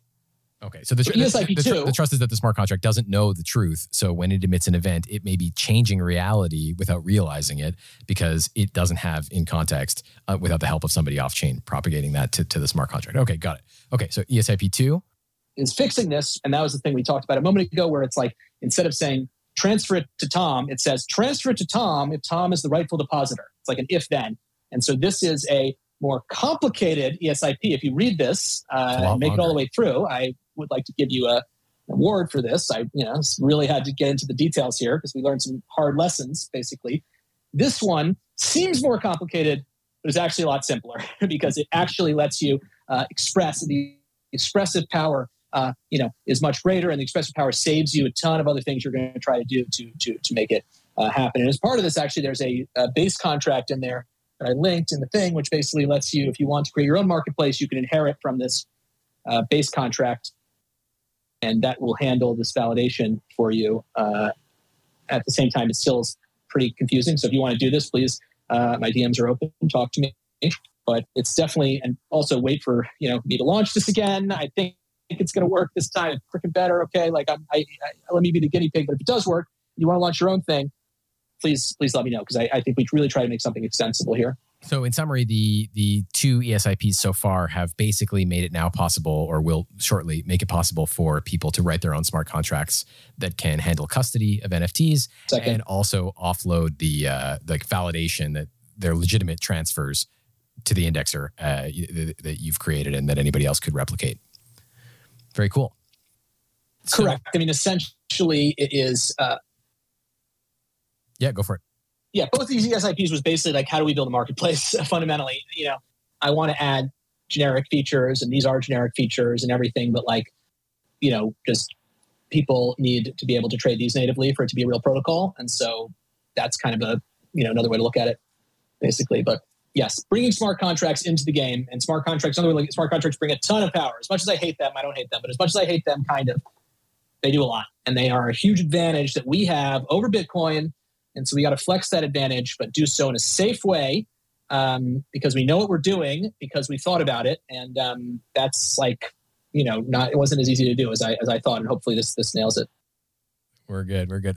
So the last thing I really wanted to ask you about was we talked a little bit in DMs about what you hate most about L2s, and it's come up a little bit in this conversation, but there are elements of L2s that are similar to Ethscriptions, although you just tweeted Ethscriptions is definitely not an L2. So what are you thinking about? What's your mindset on all of this? Sure. So, and I have a lot. You know how people take a deep breath. So sit down, everybody. So yeah, the thing about Ethscriptions, and people say index or this, index or that, they're wrong. Sorry, but I will help. I was wrong too once. That's why I say that. But Ethscriptions are 100% decentralized, and what that means is there's no one special. No one is special. Okay, I'm not special. You're not special. Everyone has the same power to read and the same power to write. Okay, and that's because all of the writing and reading happens on Ethereum, which is a pretty good thing. It's not totally centralized, whatever, but just it's pretty darn good. And everyone is equal. There's an equality there. L2s are different. L2s are trying to be really fast and really cheap. And the way they do that is they write to and read from things that aren't Ethereum.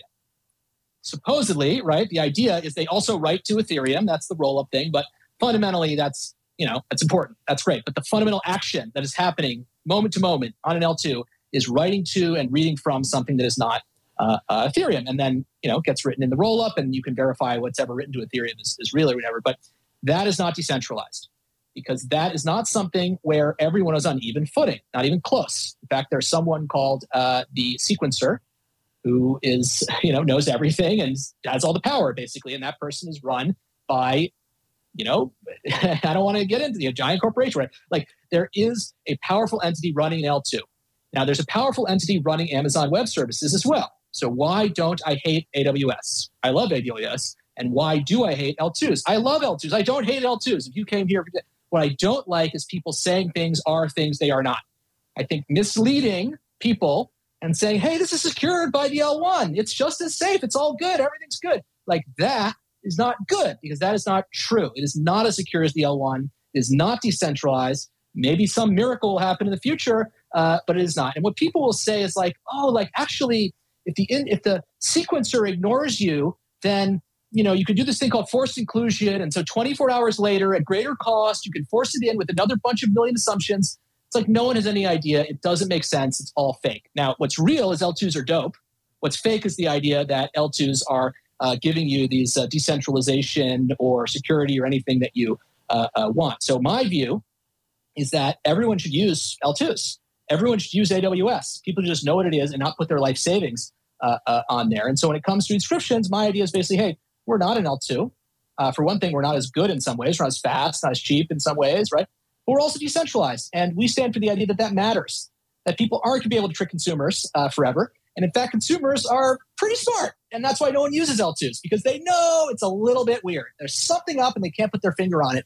But you all out there should be able to put your finger on it. And you should say, hey, L2s, tell the truth. That can be like a chant, basically. So that's kind of my position on L2s. Occupy L2. I like it. Yes.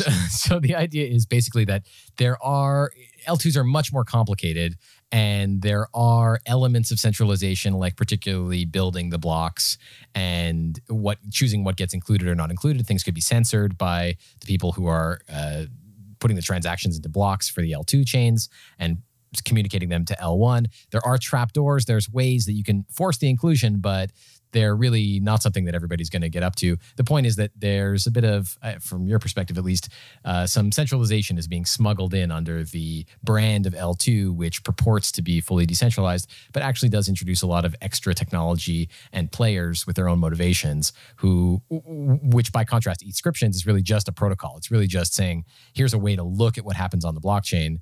We're not adding technology. We're just adding a way of looking at what's already happening. And so you don't need your own separate security model. And you don't need all the complexity of having assets in vaults on L1 that are then represented on L2s, or optimistic rollups whose fraud proofs are being disputed on L1, or the complication of having a delay period before you can be sure that some asset has traveled back from L2 to L1. Ethscriptions kind of avoids this by just being way simpler and way more directly relying on the security of L1. It really is just an L1 protocol. It's not something that's happening on a separate chain that gets rolled up. Precisely. And just to be clear, my view on the L2 is L2s have rollups, L2 has fraud proofs, L2 has various mechanisms that on a local level can look decentralized and good. But there are also other things, transaction inclusion, transaction censorship, the multi-key on the, multi-key signature, multi-sig on the bridge, whatever. My position is that if you look at the entire aggregate of all of the facts on the ground, the end result at a high level is total centralization. In other words, the ability for the people in charge to manipulate the details and get exactly the outcome they want. Maybe it's through the mechanism of ordering transactions differently. Maybe it's, but the idea is if you are sophisticated and you have all these details in your purview, you're going to get whatever outcome you want all of the time. If if you're smart, basically. So, and I don't see this changing. So it's really, really sharp that I just want to say, I believe there are some individual elements that are good for consumers, but they don't matter because the overall totality is something that can be very easily manipulated. And the reason I know this absolutely for sure is because if L2s are so good, why don't we just turn Ethereum into an L2, right? We did the merge, right? We upgraded the consensus mechanism, which doesn't actually exist. You can't actually upgrade a consensus mechanism. I have my own problems with the merge, but we changed the consensus mechanism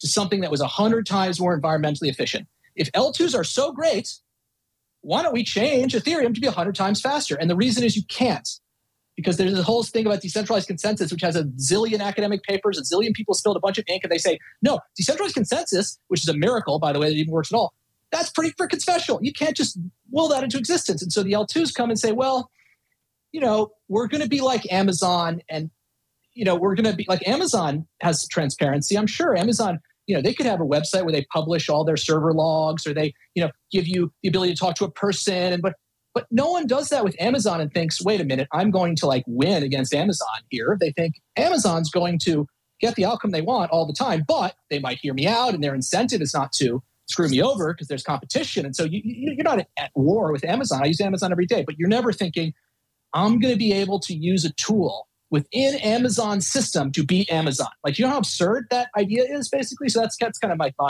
and I took a deep breath before that one. So that's kind of my impassioned pitch.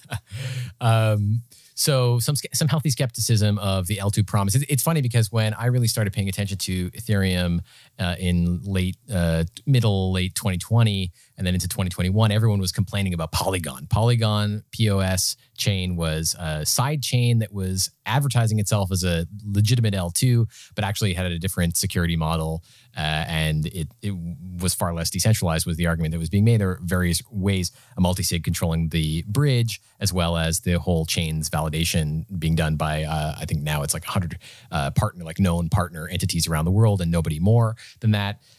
So really not the same decentralization or risk profile around the security of the chain. And yet somehow L2s have, at least maybe people are not familiar enough with the technology to be making kind of blanket statements about how much safer L2s are than sidechains or alternative L1s, because it does seem like there are several additional surfaces where there's risk that people are taking on. So having ETH on an L2 is not exactly like having ETH on an L1. I agree with you. It's interesting because we see before us a forking path where it seems like either L1 becomes kind of just something where L2s are rolling up to, and it's not something that most regular people are interacting with directly, or it remains the chain of record where people want to trade things like art objects, where they can have some trust that the provenance is legitimate and that the art is never going to disappear, the transactions will never be erased. It seems like two very different paths, and I think 2023 is shaping up to be an L2 kind of year. So it'll be interesting to see if in the long term it swings back and people return to focusing on L1. Yeah, I mean, I think that's a great point. And Brett actually put me onto this, who's in the audience, which is, the L1 is not going to exist like it does now. It's too expensive. And also the powers that be are forcing it in this way. L2s use L1 block space very efficiently. If L2s get going, they're going to take over L1. Mm-hmm. And they're going to turn L1 into basically Amazon's log storage website. Okay, like Amazon stores all its logs. Like if you're a big company, you don't want to just get rid of the logs. It's good to be able to audit your own logs. And so you store your logs. And maybe you store it in a secure location. Amazon probably does that. That's what L1 will be. It'll be a log storage dumping ground for corporate L2 centralized change. Now, let me ask you this question, though. You mentioned Polygon, okay? And you mentioned the L2s. Now, it's like, why does one have a better brand than the other? Okay, let's think about this. Like, it's not all random, right? Like, life is not random. There are generally powerful people who are running the show, basically. Like, it's when big things are happening, it's not because of master plans necessarily of powerful people, but it is the interests of powerful people playing out in front of our eyes in nuanced ways that the powerful people themselves didn't know. But who benefits, right? Proof of work, there were these people called miners, and they were kind of on the outside. And proof of stake has the stakers, the validators, right? They are on the inside. They are the super rich people who have a ton of ether and make more ether the higher the fees are. And so what world is amazing if you are a validator, but one where the L1 is just packed to the gills with an insane amount of dumb data from Amazon logs. Basically, let's fill that block space, generate a ton of fees, ETH goes up, validators make a lot of money, other people who have a ton of ETH, like Vitalik, make a ton of money, people who got the pre-mine, okay, don't get me started on that. So it's like the people who use Ethereum to actually do cool stuff, right, use Ether to pay transaction fees and create art and do cool things. The people who are using ETH to make money, they don't care about that stuff. They just care about the fees being as high as possible. And there is a equilibrium here because the people getting the fees do an amazing job securing the network. They deserve the fees. But I don't believe that the fees should be won in a sort of centralized kind of thing where we are paying money to, basically secure the logs of, L2s, which are sold as being like people should know what they're getting into, basically, is kind of my tirade here. So I think if people love L2s and they're down to use them and have them take over the L1, then they should not be doing it because they are led to believe it's a true replacement. So like I'm very much like I think there's a real tension between the people who are trying to use ETH to build things and the people who are trying to collect fees. Mm-hmm. And I think that there is a great ecosystem there that both of those people should win. And I think that the role of the L2 eating the L1 is kind of an interesting element in this this thing. If I'm getting conspiratorial, by the way, everything I just said is me kind of getting a little crazy. Okay, I'm trying to provoke some ideas, but there's forces at play. It's kind of what I'm saying. Yeah, absolutely. And it is something, I mean, I'm starting to be more, I feel a strong need to be more familiar with the ins and outs of exactly how all the different types of roll-ups function and understanding. I think in future episodes, I'm going to try and bring on some people from Optimism and other places who are really deep in the stack of how these L2s work to understand what kinds of assumptions people are making when they're interacting with them. Because it's okay to make assumptions and take a risk and have trust in somebody, but it's just best to know that we're doing that beforehand, not just trust the brand of a moniker like L2. You're right to point out that there are obviously economic interests. I think the proto-dank sharding EIP 4844 upcoming is going to essentially make it cheap for rollups to put their AWS logs, as you say, like the few transactions that they have to send in order to roll their chains up into L1 will be less costly. Consume less gas and less space and not be archived for as long, if I understand the 4844 proposal well. So I think Vitalik, I think the Ethereum Foundation at least is interested in truly scaling Ethereum, and yet they also seem to, I think people who come from the deepest parts of the protocol building do kind of not really understand why you would want to do trivial transactions on L1 over the long term, and think that a lot of the activity is going to move to L2. So it's definitely an interesting topic, but I like your skepticism. And I think you're not wrong I hear it coming from more and more corners of crypto Twitter these days, that people are starting to feel like there are corporate interests that are really very powerful in the space and are potentially controlling the narrative of where people are doing their transactions and creating assets and trading, et cetera. No, I appreciate it. And let me just walk back a little bit of my craziest things on that, because I feel very strongly about my L2 position. And, if anyone thinks that's crazy, they should know that I 100% believe it. When I'm talking about the powerful interests and the stakers and the pre-mine and validate, like that's a little bit more just like gestural. So just let me walk back some of my extreme stuff there. I do think I love Vitalik. That's why I criticize all the stuff. I love all the stuff. I love Ethereum. And I think there are a ton of benefits to the rise of L2s. The thing that makes me emotional and maybe gets me ahead of myself is the idea of it taking over. But yeah, look, I would love to listen to your show. And first of all, this has been amazing. Awesome, and thanks. I actually do have a little more time because I just snuck into an Uber to go to where I have to go because I didn't think I could do that, but I did. Like, I would love to hear, because what I do is I try to talk to people, and a lot of people say what you say, what I used to say, which is like, I think something I got to look into it more. And I looked into it more. I still don't get it, right? I'm kind of like, my question is to you, just my challenge is like, I'm at the point where I'm saying I've looked into it enough and I don't think there's anything there. Now, I would love for you, because you strike me, and this is a great conversation, a very intellectually honest person, like, yeah, maybe we could check in or something. Like, I want to hear from you. At some point, you should say, I've looked into it, because you're never going to be able to get to the bottom of it 100%. So like, what is the call? And I think I would love to listen to someone on this show can really explain it, like really break down the details. Yeah, all right. So yeah, I'm open to that. I'm gonna get that person. I'm gonna find the right person. Maybe someone from OP Stack, maybe someone from Arbitrum or the ZK stuff that's going on at Polygon, who can really explain to us what kind of assumptions does a person make when they bridge tokens? What are all the different ways in which roll up can be challenged? How realistic is it for an individual? Do you have to have lost $1 million for it to be worth challenging, or is it something where even a small transaction? And the one part that really I don't understand. Two things really: the interaction between the sequencer, centralized sequencer, and the rollup, and also how a rollup would actually manage being like the 7-day waiting period for bridging tokens back is because there could be a fraud proof in that period of time. So what would happen if you unwound a chain like days into its history? I don't really understand what the implications would be for the L2 itself. So there's a lot of interesting questions that I have for some experts in this field. So I'm going to make a point of getting some people like that on in August. I would be remiss if I didn't ask you anything about this. Is there anything about your life now, your work now, your passion that has anything to do with your experience at Genius? I know I was watching I remember back in the day, I watched the TechCrunch Disrupt where you guys were on stage acting a fool, making a great time of it. Do you have any reflection on that period, or has it informed what you're doing now? Is there anything you can say to this?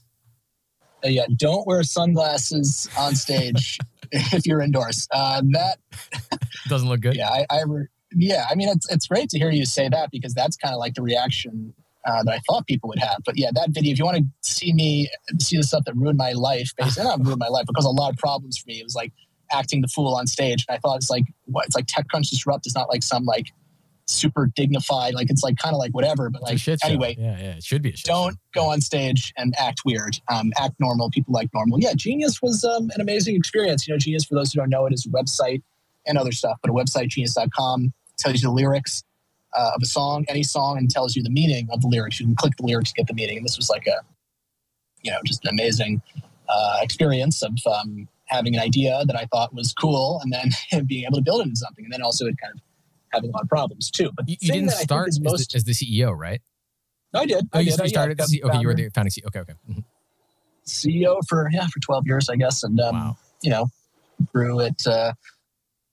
Grew to being it's like 120 people at the end, so big enough to ruin your life, not big enough to like be like truly huge or whatever. But it was and it was great. Worked with some amazing people, and being able to be in culture is incredible. But the thing that got me going the most was there was this incident where we had this search results.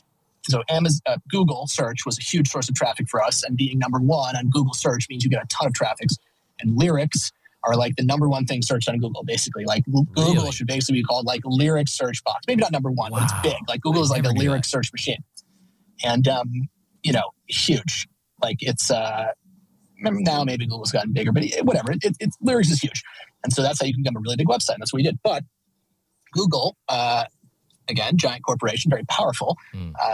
I don't know whether this is their grand plan or not, their interests became, and the world aligned with the idea that we want to have our own lyrics product. And because of that, and we're going to have an amazing advantage because we run the search engine. So we are going to have a lyrics box that has lyrics, and it's going to go above everyone else in our search engine, right? Because we control the search engines. This is, antitrust means that you can't use your monopoly in one area to kill everyone else, but this is what they wanted to do. So they did this.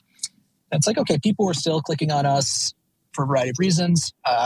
One reason is we had the right lyrics, right? Lyrics, for those of you who don't know, it's a pretty interesting thing. Lyrics don't exist. There is no thing that exists in the world, abstract or not, called lyrics. And the reason for that is that when people ask for lyrics, what they actually want is a transcription of a recording of a song.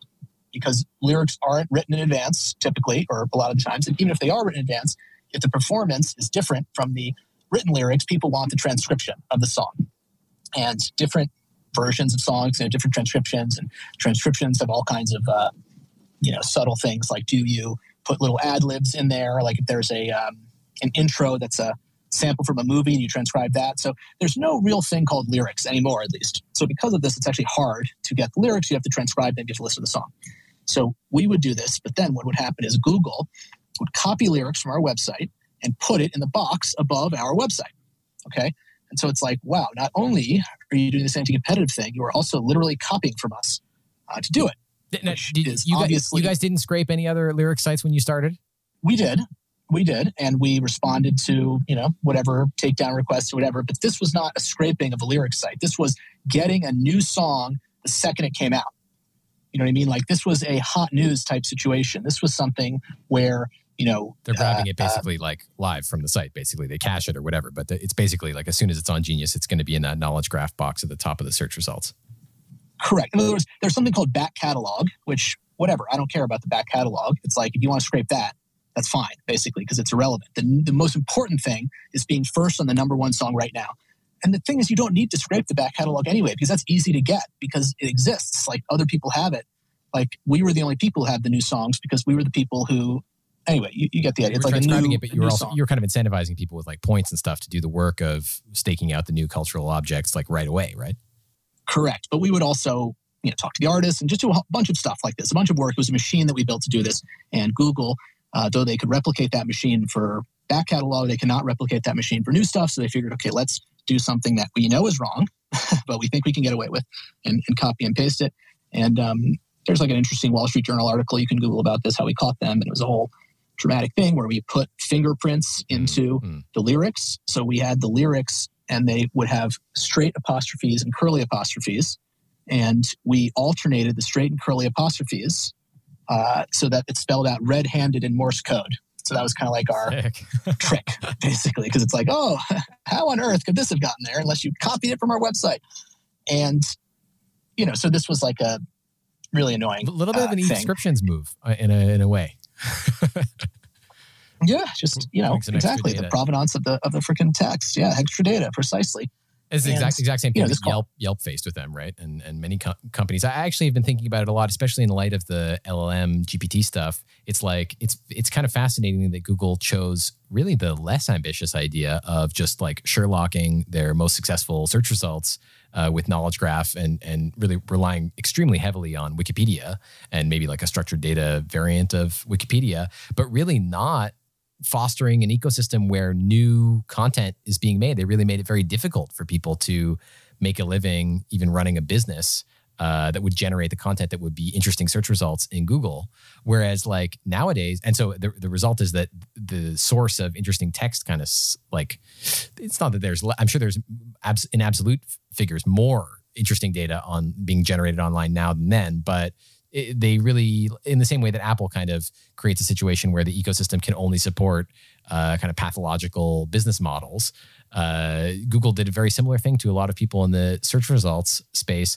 And the result is that they made themselves irrelevant ultimately, because re-indexing the tokens that are out there and calling it an LLM is really just a much more compelling and new, exciting way that can do new things. And Google is stuck like just returning these dumb Wikipedia results, which, I mean, whatever they give Wikipedia, it's not worth the amount that they milk it for search results, right? Yeah, no, I 100% agree. And that's kind of the way it felt too. Like when I was starting in 2009, at that point, my co-founder, Alon, worked in Google in 2008. Like in 2008, it was like, wow, like Google is like the modern day Bell Labs. Mm-hmm. This is like the best place you could ever be if you are interested in technology. And then it's like, okay, well, really, they're like kind of axe murderers or whatever. And so it's like you have to really feel that, intense corporate, and, there's no they, it's just the process of corporate interest playing out. But anyway, we sued them.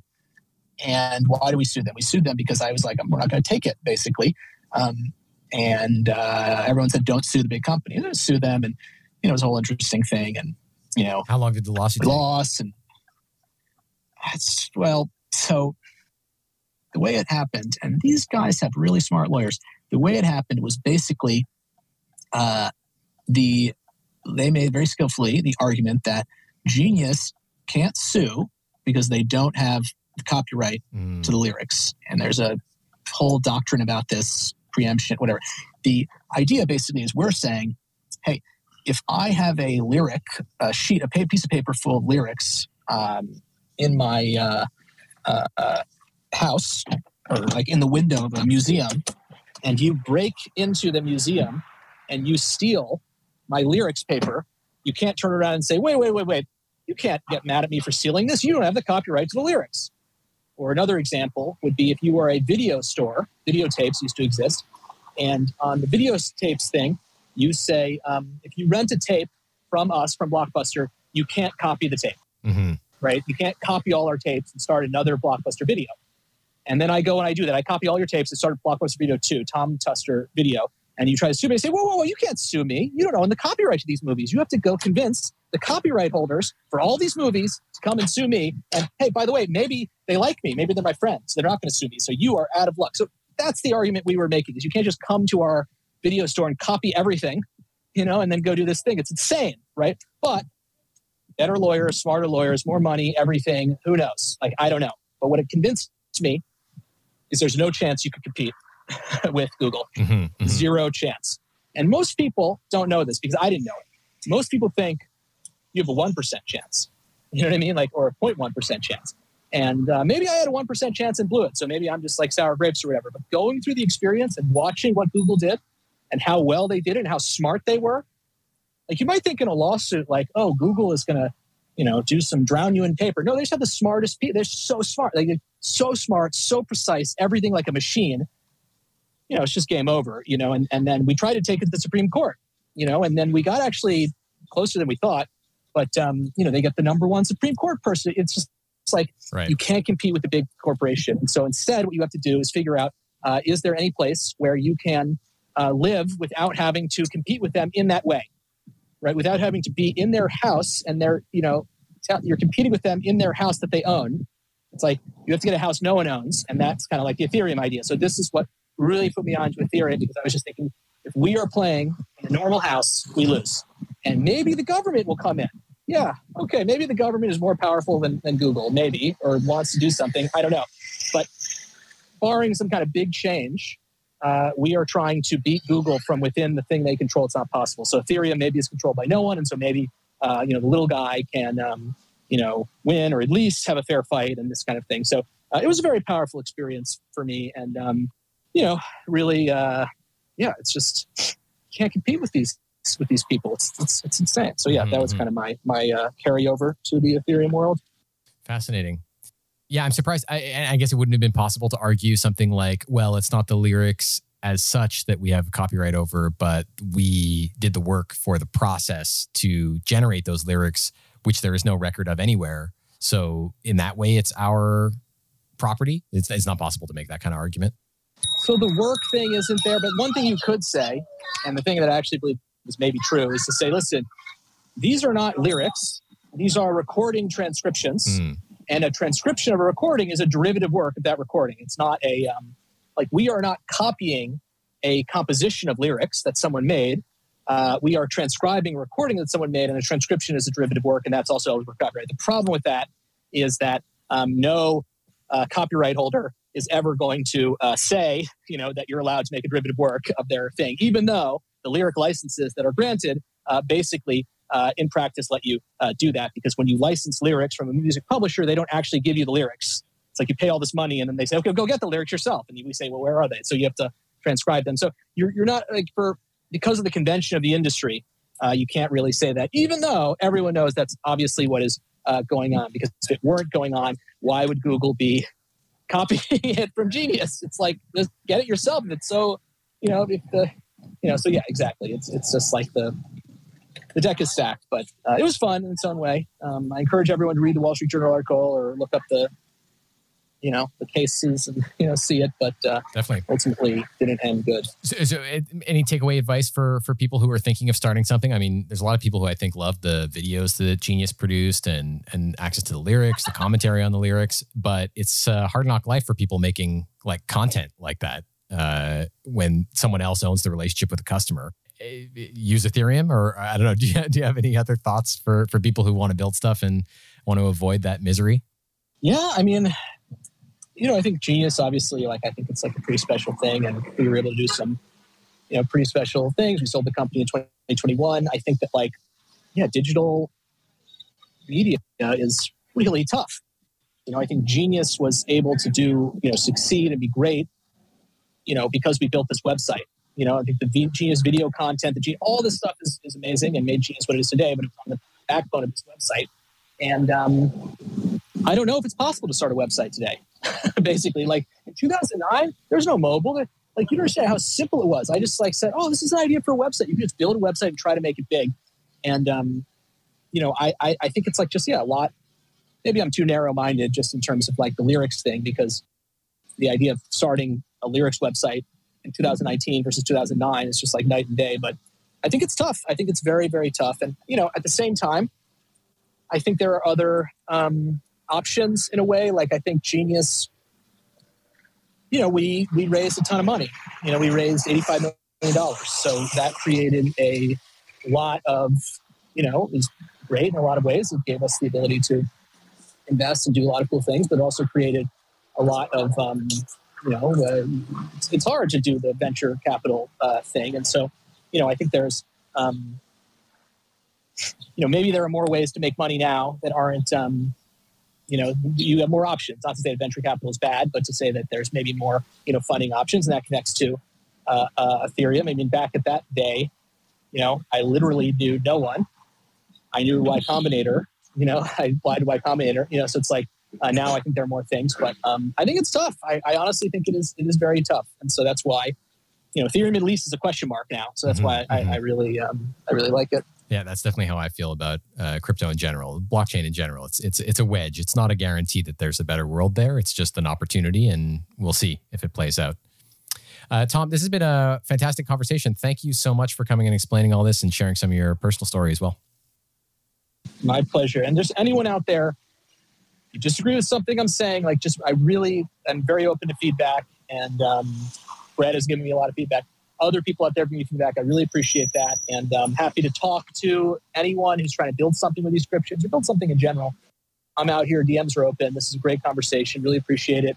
And yeah, looking forward to having my mind changed on L2s. I would love that, by the way. I would love that. I'm rooting for L2s. So I'm looking forward to it. We'll see.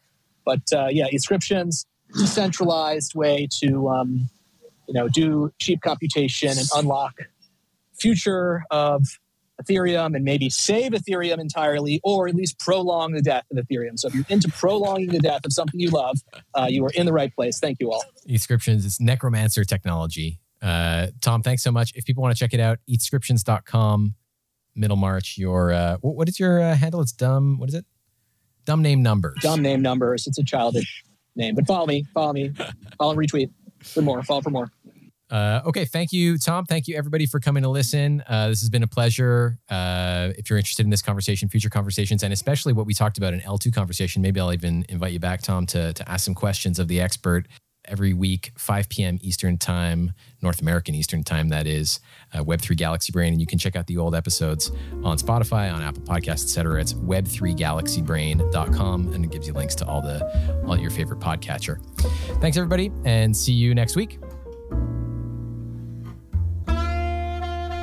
Hey, thanks for listening to this episode of Web3 Galaxy Brain. To keep up with everything Web3, follow me on Twitter @Nicholas with 4 leading N's. You can find links to the topics discussed on today's episode in the show notes. Podcast feed links are available at web3galaxybrain.com. Web3 Galaxy Brain airs live most Friday afternoons at 5 p.m. Eastern Time, 2200 UTC on Twitter Spaces. I look forward to seeing you there.